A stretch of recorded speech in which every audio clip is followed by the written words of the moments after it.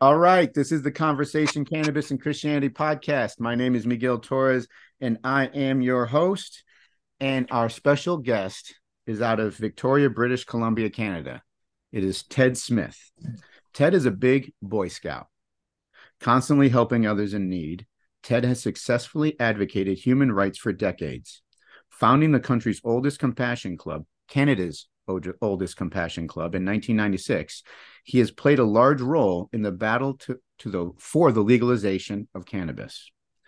Since moving to Victoria, British Columbia in 1995 to start the International Hempology 101 Society, Ted has been at the forefront of cannabis activism. He is the author of Hempology 101, The History and Uses of Cannabis Sativa. He was the publisher of the Cannabis Digest newspaper, Canada's largest publication on the subject for almost 10 years. Seen in the movie Kid Cannabis, he has organized cannabis conventions across the country of Canada, coordinating and participating in approximately 3,800 rallies, meetings, events, press conferences, and other events. Ted founded the Victoria Cannabis Buyers Club in January of 1996, which is the oldest medical cannabis dispensary in Canada, with over 8,500 members. After his employee Owen Smith was arrested baking cookies in 2009, he helped manage the case to unanimous victory at the Supreme Court of Canada in 2015, making cannabis edibles and concentrates legal for patients. Over the years, the VCBC and its facilities have been raided 7 times, but have beaten every criminal charge in court using various constitutional arguments. He took a few years away from the Victoria Cannabis Buyers Club to care for a patient activist he fell in love with, Gail Quinn, and he created a tea company, Gail's Tea, after she died of cancer in 2016. Currently, Ted is focused on getting Health Canada to give the VCBC a temporary exemption from the Cannabis Act to provide high-dosage edibles to patients, something the club has provided long before legalization. After 2 raids by the Community Safety Unit, he and the club have been fined close to $6.5 million. Upon receiving this exemption, through either political or judicial means, it is Ted's goal to create integrated palliative care facilities with cannabis and other plant medicines being grown and processed on site for cancer patients. So from Victoria, British Columbia, Canada, how you doing, Ted? I'm doing very, very well, thanks. Thank you for having me on the show, Miguel. Thank you. Thank you for being here because I know you got a lot going on. And I'm not going to go over all that right now because you know more about it than I do, obviously. That is quite a bio, man. That's quite a bio. And with that, the first question is this. What was going on in your life when you decided to walk in that direction of medical marijuana? Well, I grew up in Ontario, not far from Michigan, but I am 7th-generation farmer on both sides, dairy farm, and I started university in economics and math to become a chartered accountant at Wilfrid Laurier University in Waterloo. And about halfway through, I had a little bit of a mushroom trip that opened my eyes a little.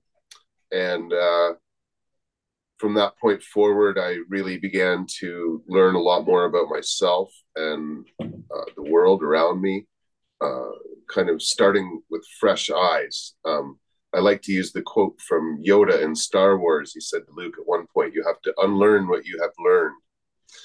And so I was lucky to have some amazing philosophy professors who I followed religiously just about at school.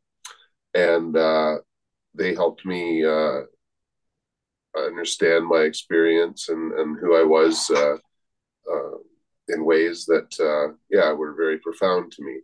So I ended up with the philosophy degree and then started writing books, various genres.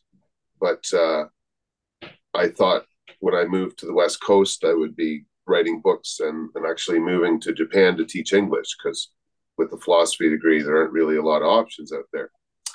So that was the plan. The plan was to move to Japan and teach. And teach English, yeah, because I had philosophy, economics background, so that would have done me very well over in Japan, where those subjects are highly regarded.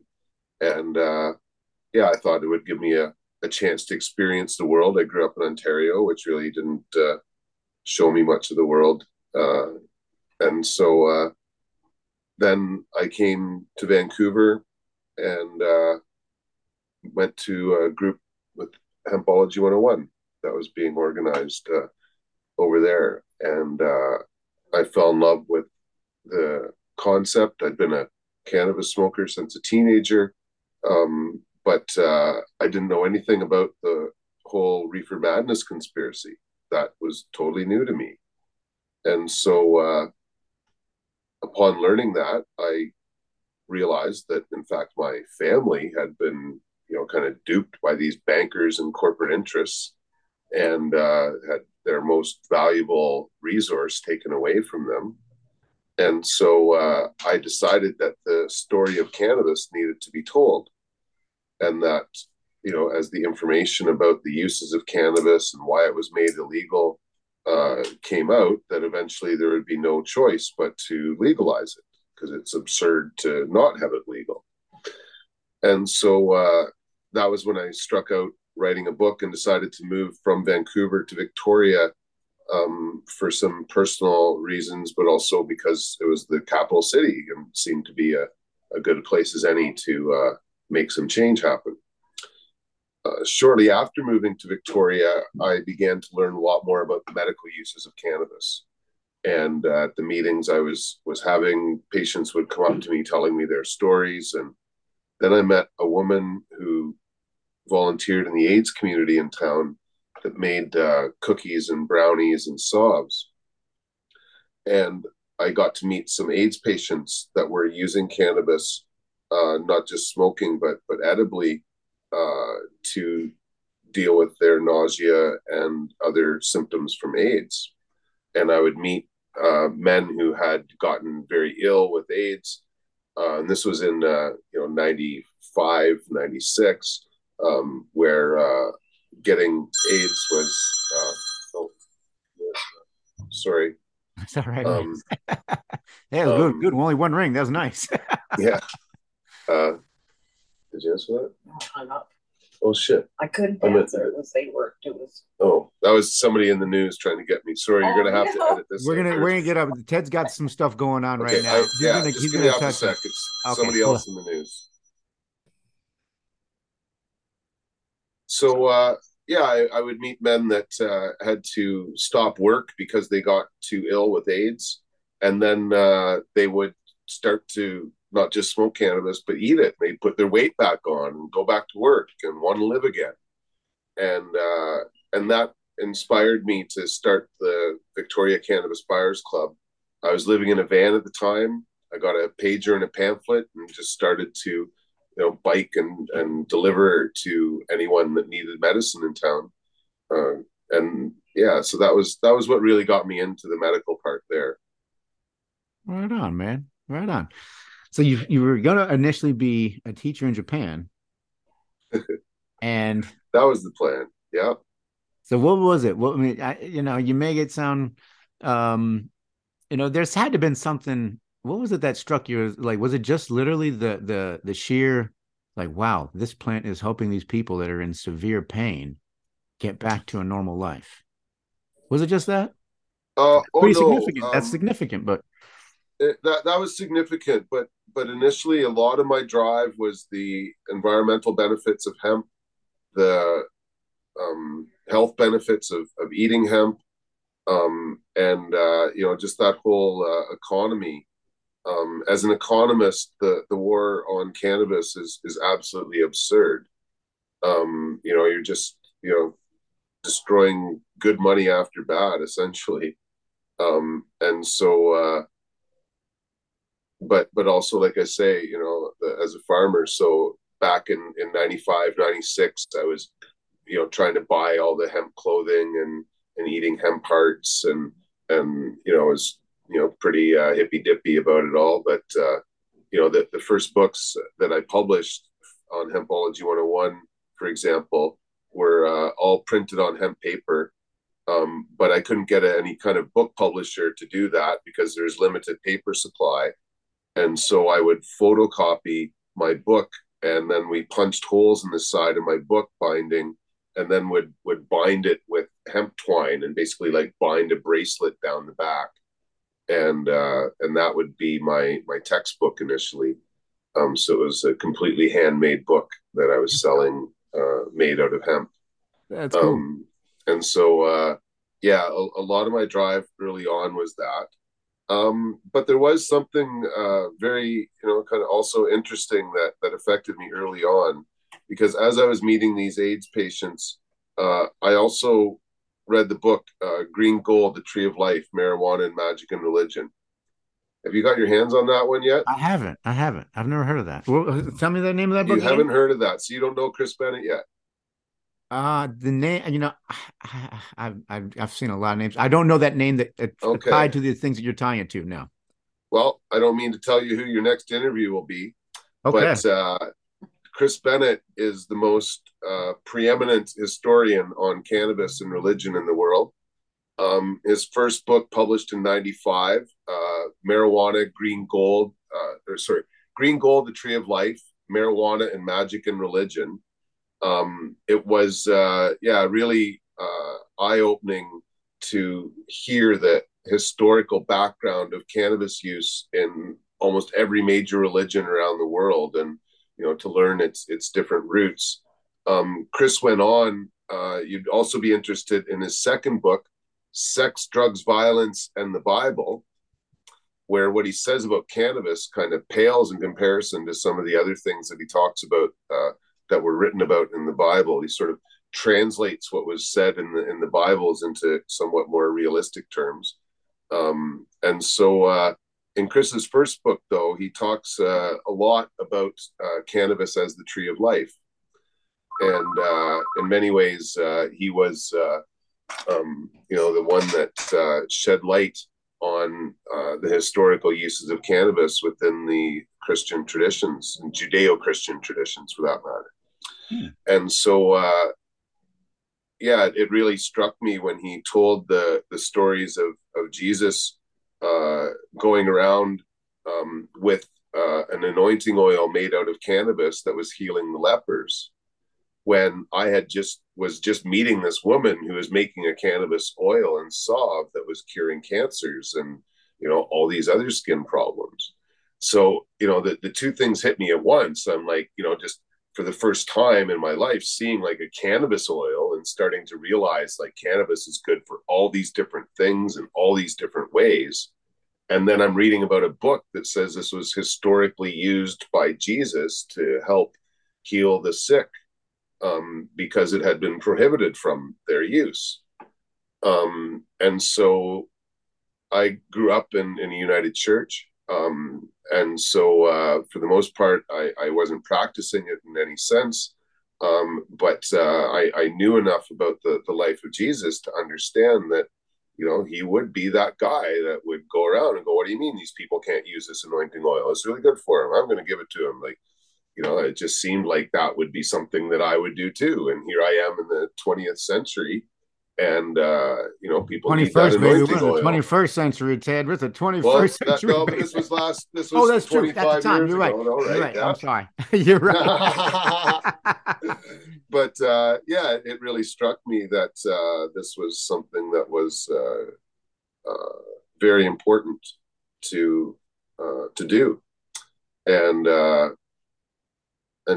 so that really affected me, because before that point I thought that a lot of the war on cannabis was rather recent, that prohibition was something that had happened in the last 100 years or so, but it didn't seem like there had been this long fight over the ability to use cannabis at all, that now seems to have very clearly happened. And so it's really really a combination of kind of my environmentalism and my compassion for other people, and then this kind of like historical sense of duty that, we need to stand up to authorities with bad laws. That makes sense, man. That makes sense. Now you said you grew up in the United Church, is that what you said? Yeah, United Church. Yeah, I call it Christian Light. Okay. Is that what you said, Christian? What was that like, man? What was that like? Well, Like, for the how would you most part, define the United Church is a very gentle religion to be in. Like they don't really ram hell down your throat as harshly as other religions will. They don't have as many rules to prescribe to. It's just this pretty basic, like, be good to your neighbors kind of stuff, right? And yeah, my Boy Scout troop was in my church, and I continued to go to church. We had a closed circuit camera to an old folks home, and I was like 20 years old, still going and running the camera for the old folks every week. It was yeah, a good community of people. And so, but it just never really appealed to me as I grew up and grew older, and some of the ideals seemed very very ancient, and yeah, I just kind of moved on, and I guess kind of embraced more of a pagan lifestyle than a traditional religious one. Okay. Well, we're gonna get to that in a little bit, man. That's the second half. How you view the world now. But I want to ask you a question about a bunch of observations of cannabis in society across Canada, across America, North America. Your observations of it. I'm imagine that you have international reach because of what you've done and the interest that it's garnered. But I also imagine that you have observations of these things. And what is it? Let's start with Canada. What's your observations of what's going on with marijuana in Canada? I know you said Health Canada, and I understand. And I got a lot of Canadian guests on my show, man. You're one of many. Sherry Bennett has been a great person, and I've met a lot of people. And as I understand it, and I might be wrong because I don't live there, the medical side it appears to be going to the wayside, and for the profitability of the recreational side. But there are people with real medical needs that still need to have those products in place. Something that does that kind of make sense? Is that am I off? Am I on? That's it in a nutshell. Like legalization happened because patients and their caregivers like me just fought tooth and nail against the prohibition of cannabis. And Health Canada's had a medical marijuana program for over 20 years now, but it's never been adequate. There's still some serious flaws in their program. For example, Health Canada will not allow a medical storefront. So, they will, yeah, it's just bizarre. You say won't allow a medical storefront. What do you mean? The recreational stores that are licensed are not allowed to say anything about the medicinal uses of their products. And if a cancer patient walks in and says that they have this problem, they're basically told, like, we're not allowed to give you any information like that. I can't tell you, they can't refer them to products. They can tell them how to use them, but they're very limited in what they can say. And they can't walk into a place where they can talk to a pharmacist or a healthcare professional and get really good, clear information about drug interactions and other concerns that they have when they are fighting serious diseases. And so, yeah, there's no store that like specializes in medical products. In fact, a lot of stores are taking medical products off the shelf because they don't sell quickly, and their staff are trying to dodge around questions. So I've heard of stores taking capsules off the shelves and salves off the shelves and stuff, so patients have no choice at all when they go into them. And so yeah, like at one point, when it was illegal, there were hundreds of stores across Canada that were operating illegally, that were all medical. Like the city of Vancouver started to license stores for medical purposes when we were fighting to the Supreme Court of Canada, because one of the very obvious flaws at that point was the lack of edibles. Because until 2015, Health Canada fought and argued that smoking cannabis was the only safe and effective way to use it as medicine. And they did that argument from until when? 2015. Wow. Yeah. They fought us to the Supreme Court of Canada. Through the tobacco crisis, through the tobacco scandal and all that. Yeah. Wow. Yeah. They continued to argue until the Supreme Court of Canada, and this unanimous decision said, no, you're absolutely wrong. These products need to be made legal. And it was only the Supreme Court of Canada that could force them into doing it, because we had lower court decisions that they were fighting and arguing against straight to the bitter end. Yeah, that's been one of the terrible problems. But that was why years ago the city of Vancouver and Victoria started to license dispensaries, because anybody with half a brain could see that was a problem and that there's a need. And the lower courts were backing us up to say that this needs to be fixed. But instead of fixing it, Health Canada just fought to the bitter end against it. When they did come down with regulations for edibles, they came up with a 10 milligram limit on one product, which for patients that are fighting cancer or opioid addictions and stuff is just bare minimal. I'm sure you've heard of the Rick Simpson protocol, which advises patients to use 1,000 milligrams a day. And so we have suppositories, for example, that have 250 milligrams of THC in them. Cancer patients will use those 4 times a day. That keeps the cancer at bay. They would have to use 100 suppositories, which is really just not practical in any way, shape, or form.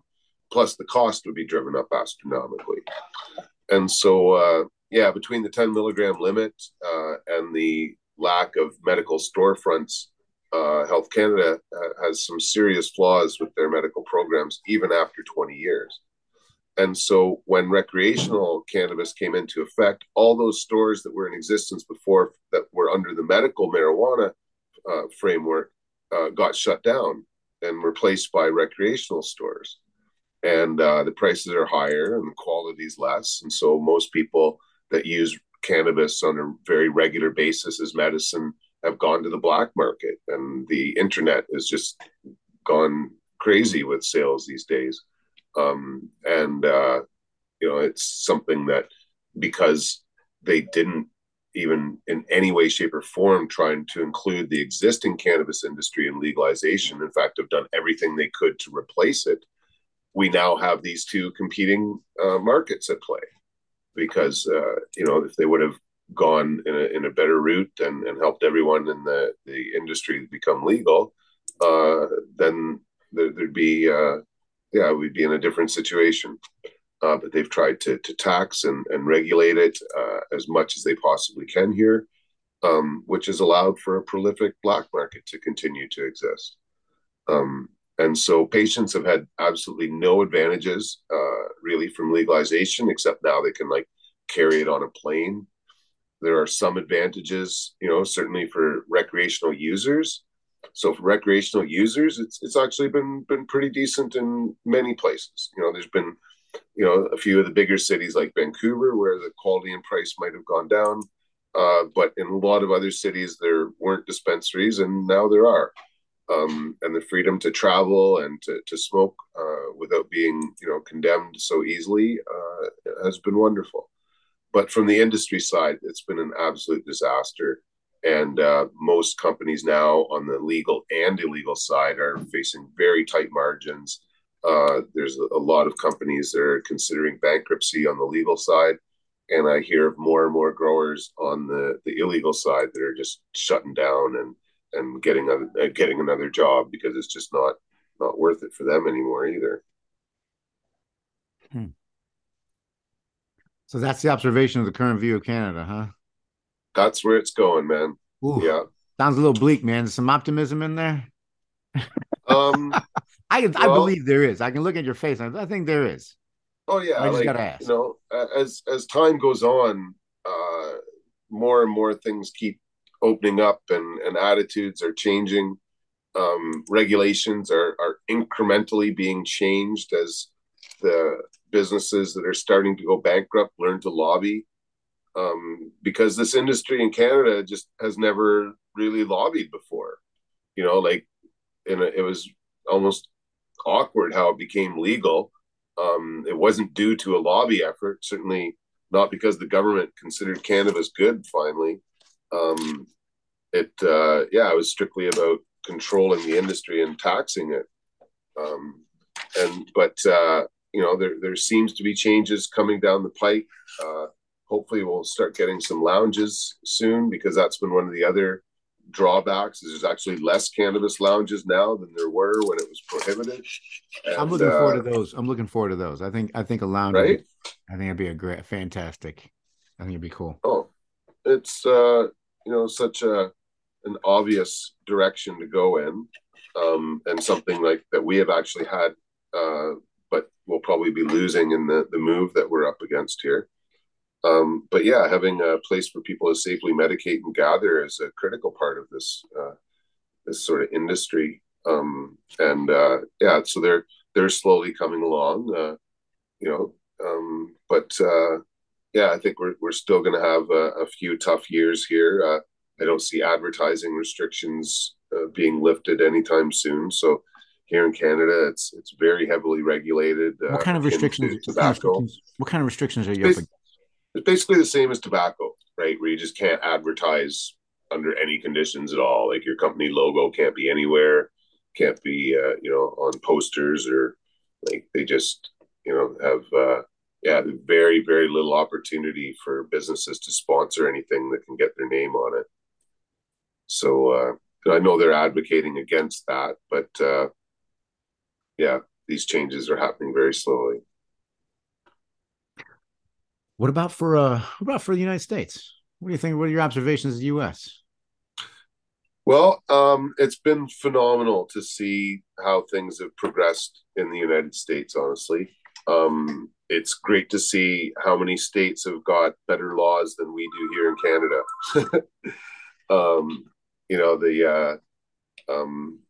The environment in the United States is a lot more,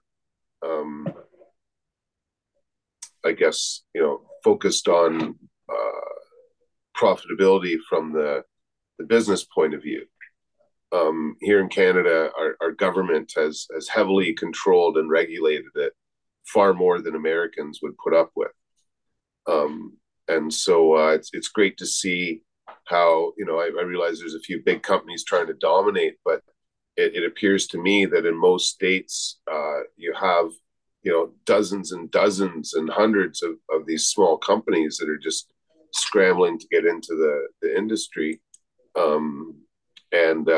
While the government hasn't been able to get around some of the federal laws, for the most part, it's been amazing to watch happen.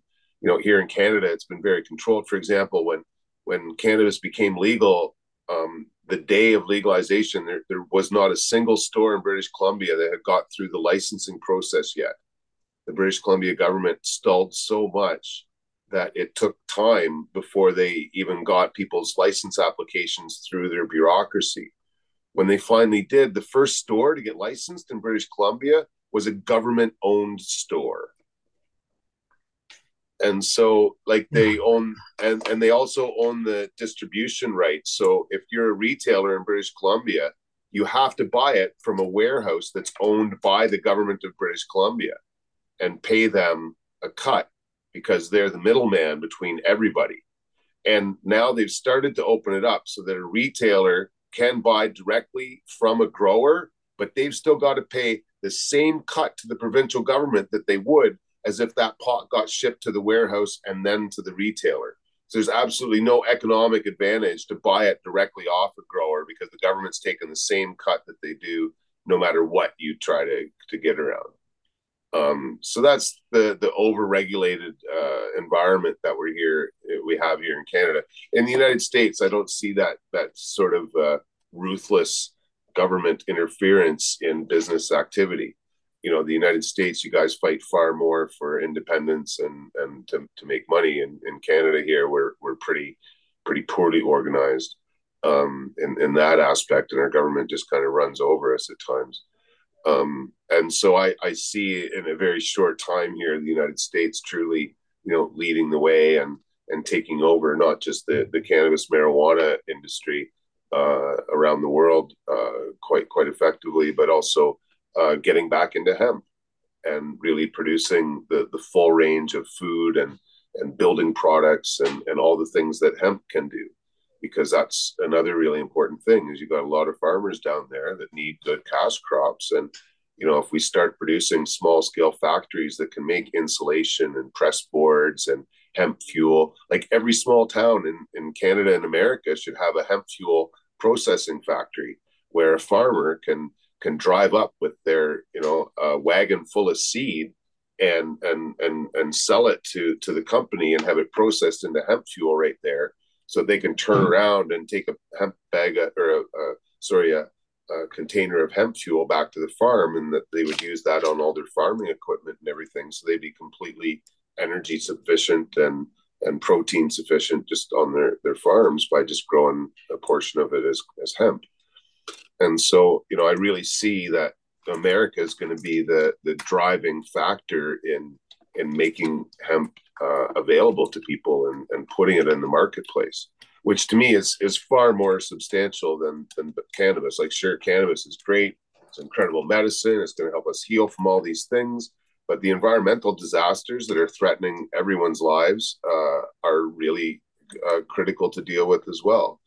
And as Jack Hare used to say, cannabis might not be able to save the world, but it's the only plant that can. And, I firmly believe that. And so I really think as things progress in the United States, that will really take hold. Right on, man. Right on. I do hear the optimism now, man. Now I can feel it coming out of you, Ted. I can feel it coming out of you, man. What about the world? Let's stick with this. What about the Western Hemisphere, man? Okay, well, the world is waking up here. Okay, go ahead. Pardon? Well, okay, the Western Hemisphere. Well, yeah, because we got a lot of Central and South America right here, man. There's a lot of stuff going on, right? Yeah, Caribbean, Central South America. Well, certainly, it's like a domino effect happening around, the Americas and a lot of the world. But it is something that has been very much part of many cultures here in North America and South America. That has been suppressed for a very long time.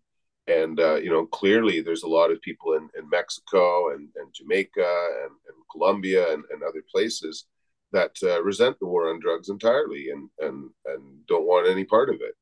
And so, I think that this is going to have a wonderful effect in those countries. And in a way, not even as much economically as just socially, right? Because I can see a lot of countries and people and in those countries in South America and Central America, just growing their own, right? They won't have to rely on getting products, from a store down the street because they've got beautiful weather. Here in Canada, we've kind of got to work really hard to grow a good crop, whereas there's a lot of other places, you just got to have some seeds in your backyard and, or your neighbor does, and, you'll never be buying it and you'll have the freedom to use it and to make medicines out of it. And so, I don't see it as being as big of an economic impact in a lot of these other countries. But in terms of the social impact and the health benefits and the community aspect that comes with, sharing and smoking herb and singing some songs and just, enjoying the company of others and playing games, like, that's the sort of thing that makes communities richer and stronger. And we can save our money for traveling or something, but, it's something that, I see having, different effects in different countries, depending on how focused they are on capitalism. Like I say, countries like Canada and the United States, we're all about making money in capitalism. So, that's the first place it's going to go to. But I know of even places in Canada where people are growing so much pot now, it's pretty much free or close to it because, like growing your own is the best way to use this medicine, and making your own medicines and stuff. So, as the freedom to do that grows, I really see that being something that takes on more importance in people's lives. So I did an episode last year with Kim Saltarski, he's from Canada, and he had a stage 3 cancer, and he was talking to me about how he grows his own marijuana and then also presses his own oil. And I was like, wow, that would save a lot of money, man. That would save a Right? lot of money. Yeah. Pretty impressive. I got a question for you, man. This one I didn't give to you, but it's nothing outlandish, not springing anything on you. What are your thoughts on, because I had a couple guests and one of them brought up the concept of mass production, and he used tobacco. He said, you know what, something just changed. And I'm not talking about just the greed where people, human beings, were making it more like, they were intentionally trying to make people addicted. But just he brought up, there's just something with the processing of it that changes the efficacy of it. What do you think about that? Because we were talking, then I had another conversation with somebody else, and it was a mass production craft cannabis. So that's the kind of thing what are your thoughts on that, man?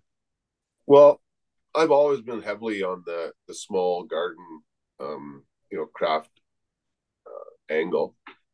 In fact, we've really worked hard to try and maintain relationships with these small kind of ma and pa growers, as they're known of.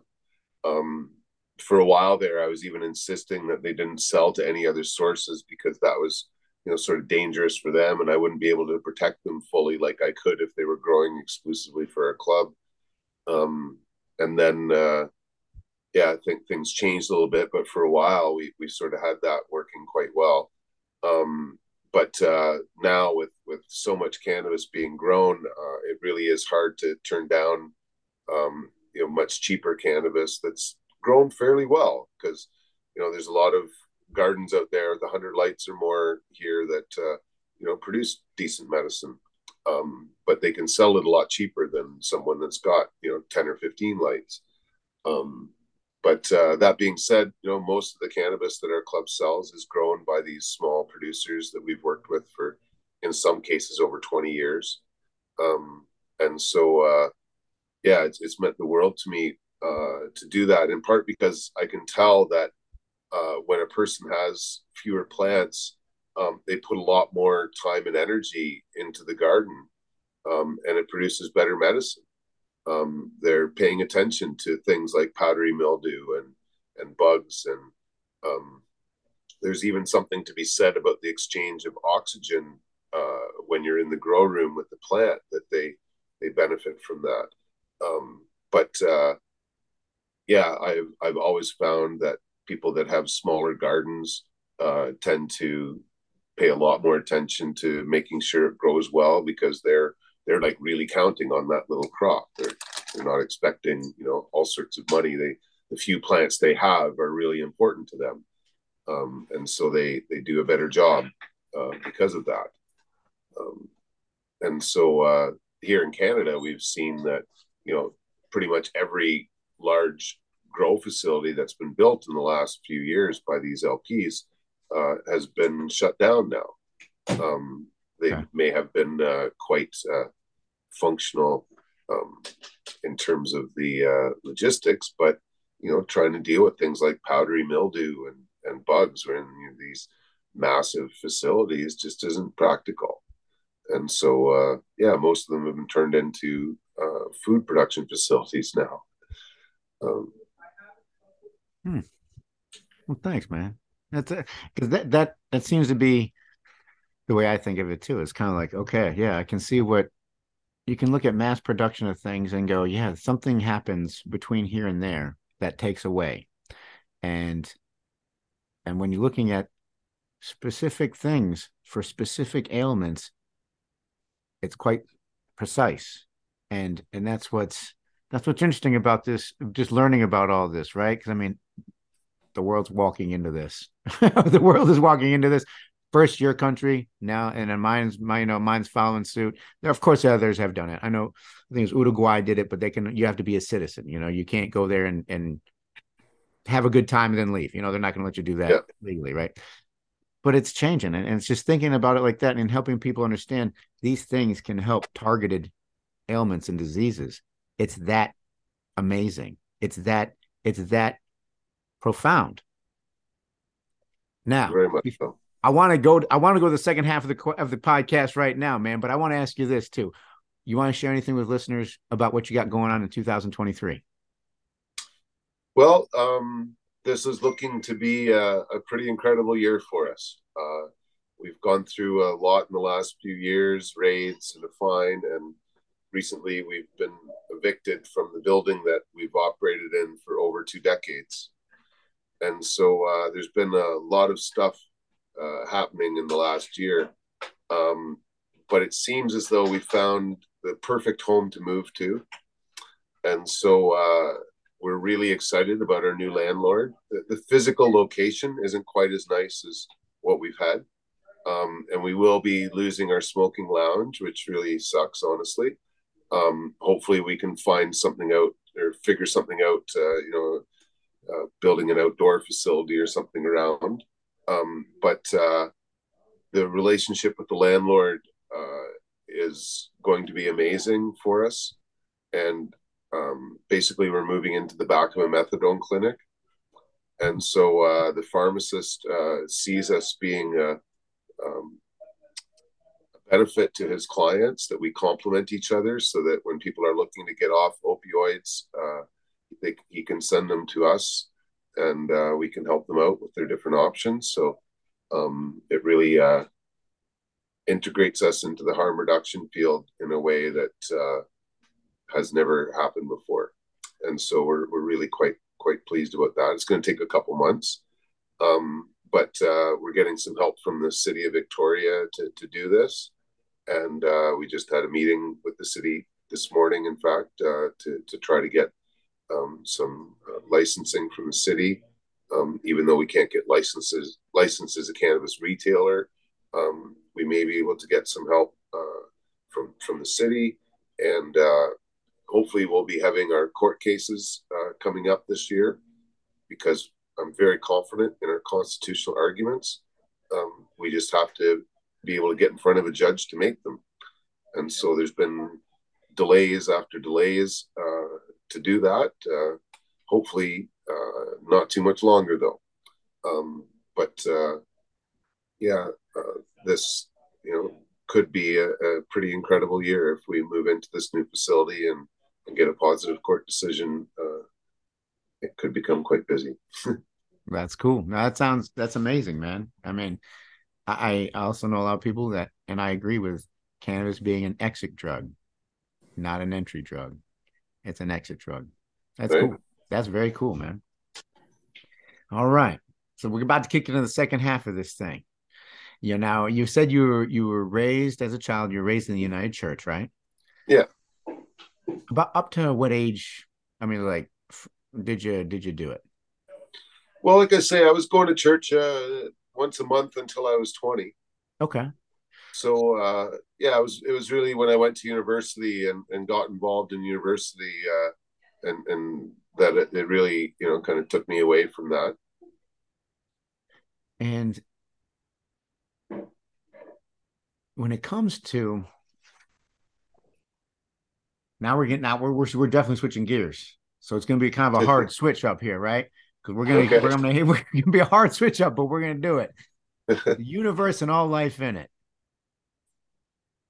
Do you think it's a result of a series of accidents, or you think there is an intelligent designer behind it? Well, that is the big question. It sure is, man. It sure. It's one I think we think about a lot, but a lot of people don't talk about it. I mean, with the kind of intent that it requires in an individual's life. You get what I'm saying? Yeah. What do you think, man? What do you think, Ted? Well, it really does touch on a number of issues. I guess fundamentally, I believe that life is a series of chances more than it is some grand design. There is certainly, patterns and amazing things that happen within that chance kind of paradigm, if you would call it that. But I guess for a few reasons, the idea of having an entity that's somehow set up or created and controlling any of this world is hard for me to accept, and also on a personal level, because then that would be to me kind of like giving up control of my life, to say that it doesn't matter what I want to do, it's all been decided for me. I don't think that I could really do very well under those types of circumstances. I'm much more inclined to be challenged and to think that if there's opportunities in the world, they come to me because of timing and effort and other things, rather than God designed it that way. And I also have seen some pretty terrible things happen. And so, the world is full of beauty and good, but the world has a lot of dark and ugly. And I've seen some terrible things happen to good people, and I've seen some really good things happen to terrible people. And so it's really hard for me to justify why some people that are in my opinion, not worthy of amazing things to be given them and have these relatively easy lives, and then have other people like my love Gail die prematurely from cancer, and things like that. So it's hard for me to think that it's all being done under some kind of grand design or some sort of real conscious awareness. I'm much more inclined to think that Mother Nature is unconscious in her behavior, and that there's a lot of things that bind us together and make life magical. And again, like, I don't know if that there would be magic if it's all a grand design. Then nothing's magical in the world to me. Whereas magic can happen when there's chance, when things are unpredictable. That to me is where magic can really occur. And so I guess that's my answer to that. That's cool, man. That's cool. Cool. I understand. All right, man. You ready for the next one? Sure. They're closely related. Mm-hmm. Do you believe in life after this life? And if you do you believe there's some form of payment due upon death? I believe we transform, that our energy just doesn't disappear. But did you pause there? What? No, we're here. We're still here. Okay, you were just all still, and I'm like, wait. I was listening intently. Okay. I was listening. So, nobody else can see my face. That's the funny thing about doing audio. I always say this every now and then, but it's funny, man, because I don't publish video, right? I mean, I'm going to go to YouTube this year, but it's one of those moments where it's kind of like, oh, you almost get. It's a funny thing, this audio thing. So go ahead, my friend. Go ahead. There. So I believe that our energy transforms into another state. But I'm not really one to believe that there's any sort of punishment or that the next phase of our life is determined on how kind of good or bad we are in this one. So I don't believe in like reincarnation into other spirits, although I don't dismiss it either, because I don't really know. Like our energy leaves this body, and whether it can become attached to other life forms after in this plane of existence is kind of a guess to me.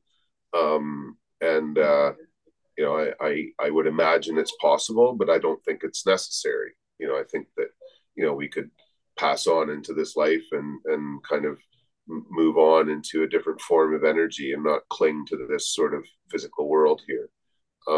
But I think some people may do that and be reincarnated into other people or other animals.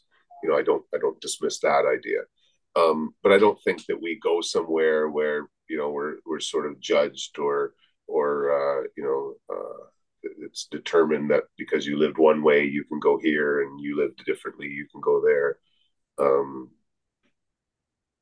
Yeah. Right on, man. That's cool. That's cool. Now, I didn't ask you this question, but I'm curious because I didn't ask and I should have asked. Do you have any kids? No, I don't. No. Okay. None that I know of. What's that? None that I know of. Oh man, oh man. Are your parents still alive? My dear mother is, but my dad passed a few years ago from heart attacks. I'm sorry about that, man. When your dad passed, did that impact the way you view the world and meaning and purpose and destiny and a life after this life? Not really. My mom and I have been super close, but I had moved to British Columbia by the time my dad passed, and yeah, he passed peacefully in his garden, and yeah, it didn't really shake my foundations too much. Honestly, he had a bad heart for a very long time, and we were blessed to have him live as long as he did. But so it wasn't really profound or shocking that it happened when it did. I hate to think what will happen when my mother passes, because we've always been much closer. I understand. I understand. Like I said, I don't have any other questions, man, but I've enjoyed it. I've enjoyed it. I wish I was publishing this for video because that's a cool beard, and I like your hat too, man. I dig the style. I like it. I like it a lot. It'll be a good video, man. Maybe again in the future we'll do it that way. I want to give you the last word, Okay. man. You want to say anything? Anything you want to say to anybody? Everybody.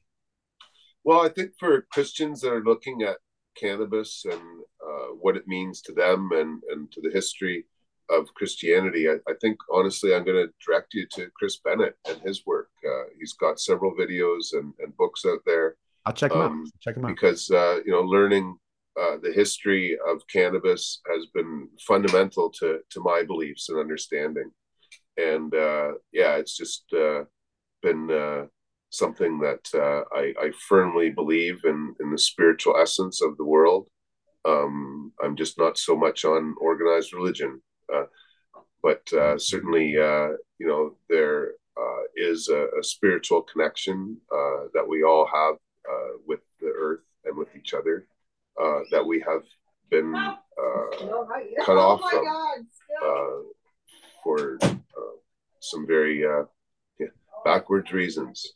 But I think it's wonderful to see how many people are trying to reconnect to each other and to the planet. And I think that the cannabis plant is the most available way for us to do that, where we can truly, heal the nations with this plant. Because you didn't use the quote yet, but in Revelations, it's written that at the end of days, the tree of life will grow on the two banks of the river of life, and it will be for the healing of the nations. And so, it's really, very